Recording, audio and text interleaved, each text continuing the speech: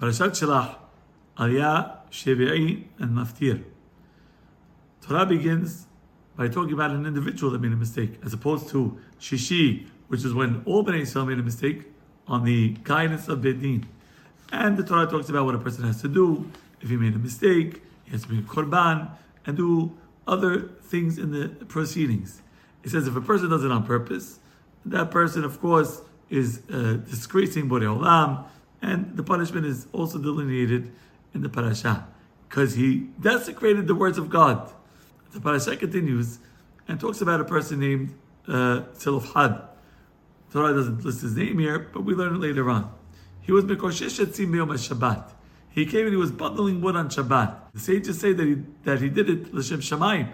He did it because he wanted to instill fear in Bnei Yisrael for being Mechalel Shabbat. He knew he was giving up his life.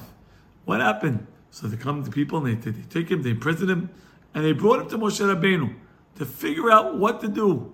And they put him into jail. Kilo porash ma'yaselo. It doesn't say what's going to happen to him.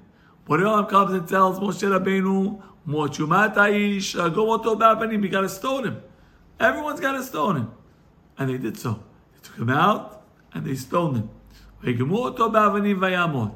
Kasha sevan light Moshe right away. The parasha ends with the mitzvah of tzitzit. That a person comes and he dons, puts them on the corners of his garments. And it says over there, Hakanaf pitil techelet. Has to have one string, one corner of blue. The rabbis are like, why blue? Because blue is the color of ocean, the color of the sky, reminds a person of HaKadosh Baruch Hu. You're going to see it. You're going to remember all the mitzvot of Borei Olam, and you're going to do them.